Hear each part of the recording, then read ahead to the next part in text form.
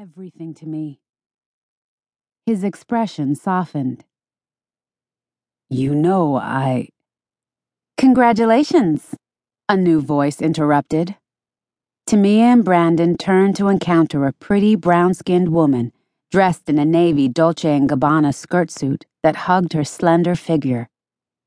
Her dark, lustrous hair flowed past her shoulders in a way that made Tamia more desperate than ever to get into her stylist's chair.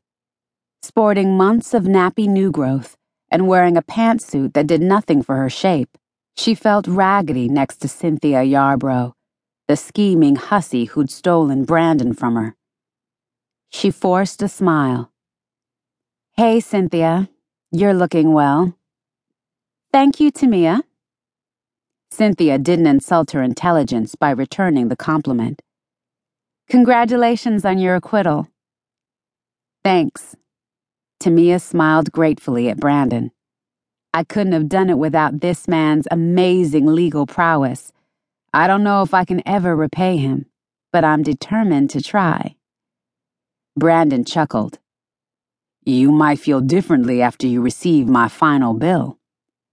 Tamia laughed, then leaned up and kissed his smooth, clean-shaven cheek. She didn't miss the way Cynthia's eyes narrowed with displeasure. "Don't get it twisted, Heffa," Tamia mused.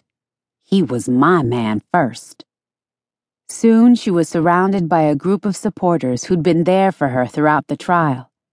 Lou Saldana scooped her up and swung her around, while her best friend, Chanel Jasper, took one look at her attire and promised to take her shopping ASAP.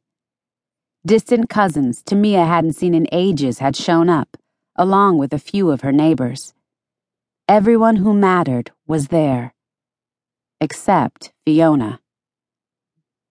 And she doesn't matter anymore, Tamia thought darkly. "You bitch!" The enraged outburst came from the other side of the courtroom, where a sobbing woman was being restrained by several members of Isabel Archer's family. As Tamia watched, the woman pointed at her and screamed, "You're gonna burn in hell for what you did to Isabel!" Before Tamia could open her mouth to defend herself, Brandon silenced her with a warning look. "Don't say anything. The jury has spoken for you, and that's all that matters." Nodding grimly, she watched as the hysterical woman was led out of the courtroom. Although Tamia knew she was innocent, it bothered her that there were people who would always believe the worst of her, that she'd killed her lover's wife in a jealous rage.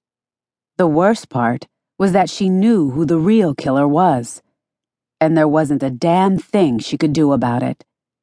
She'd sworn not to tell anyone, and no matter how horribly she'd been used and betrayed, a promise was a promise.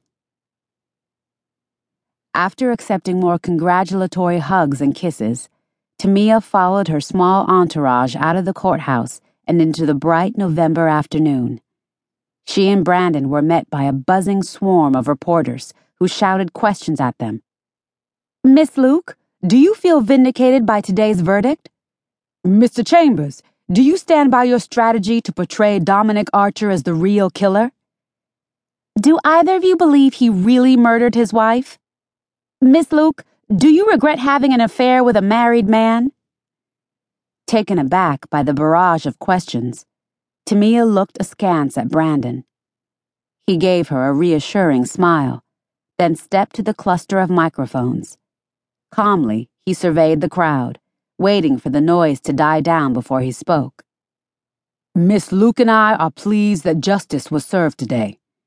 I commend the men and women of the jury for weighing all the evidence and coming back with the only verdict they could have: not guilty." The reporters fired more questions at him. "With all due respect, Brandon," one voice rang out above the rest, how difficult was it for you to defend the woman who cheated on you? Throughout the trial, you were forced to hear the lurid details of Miss Luke's affair with Dominic Archer.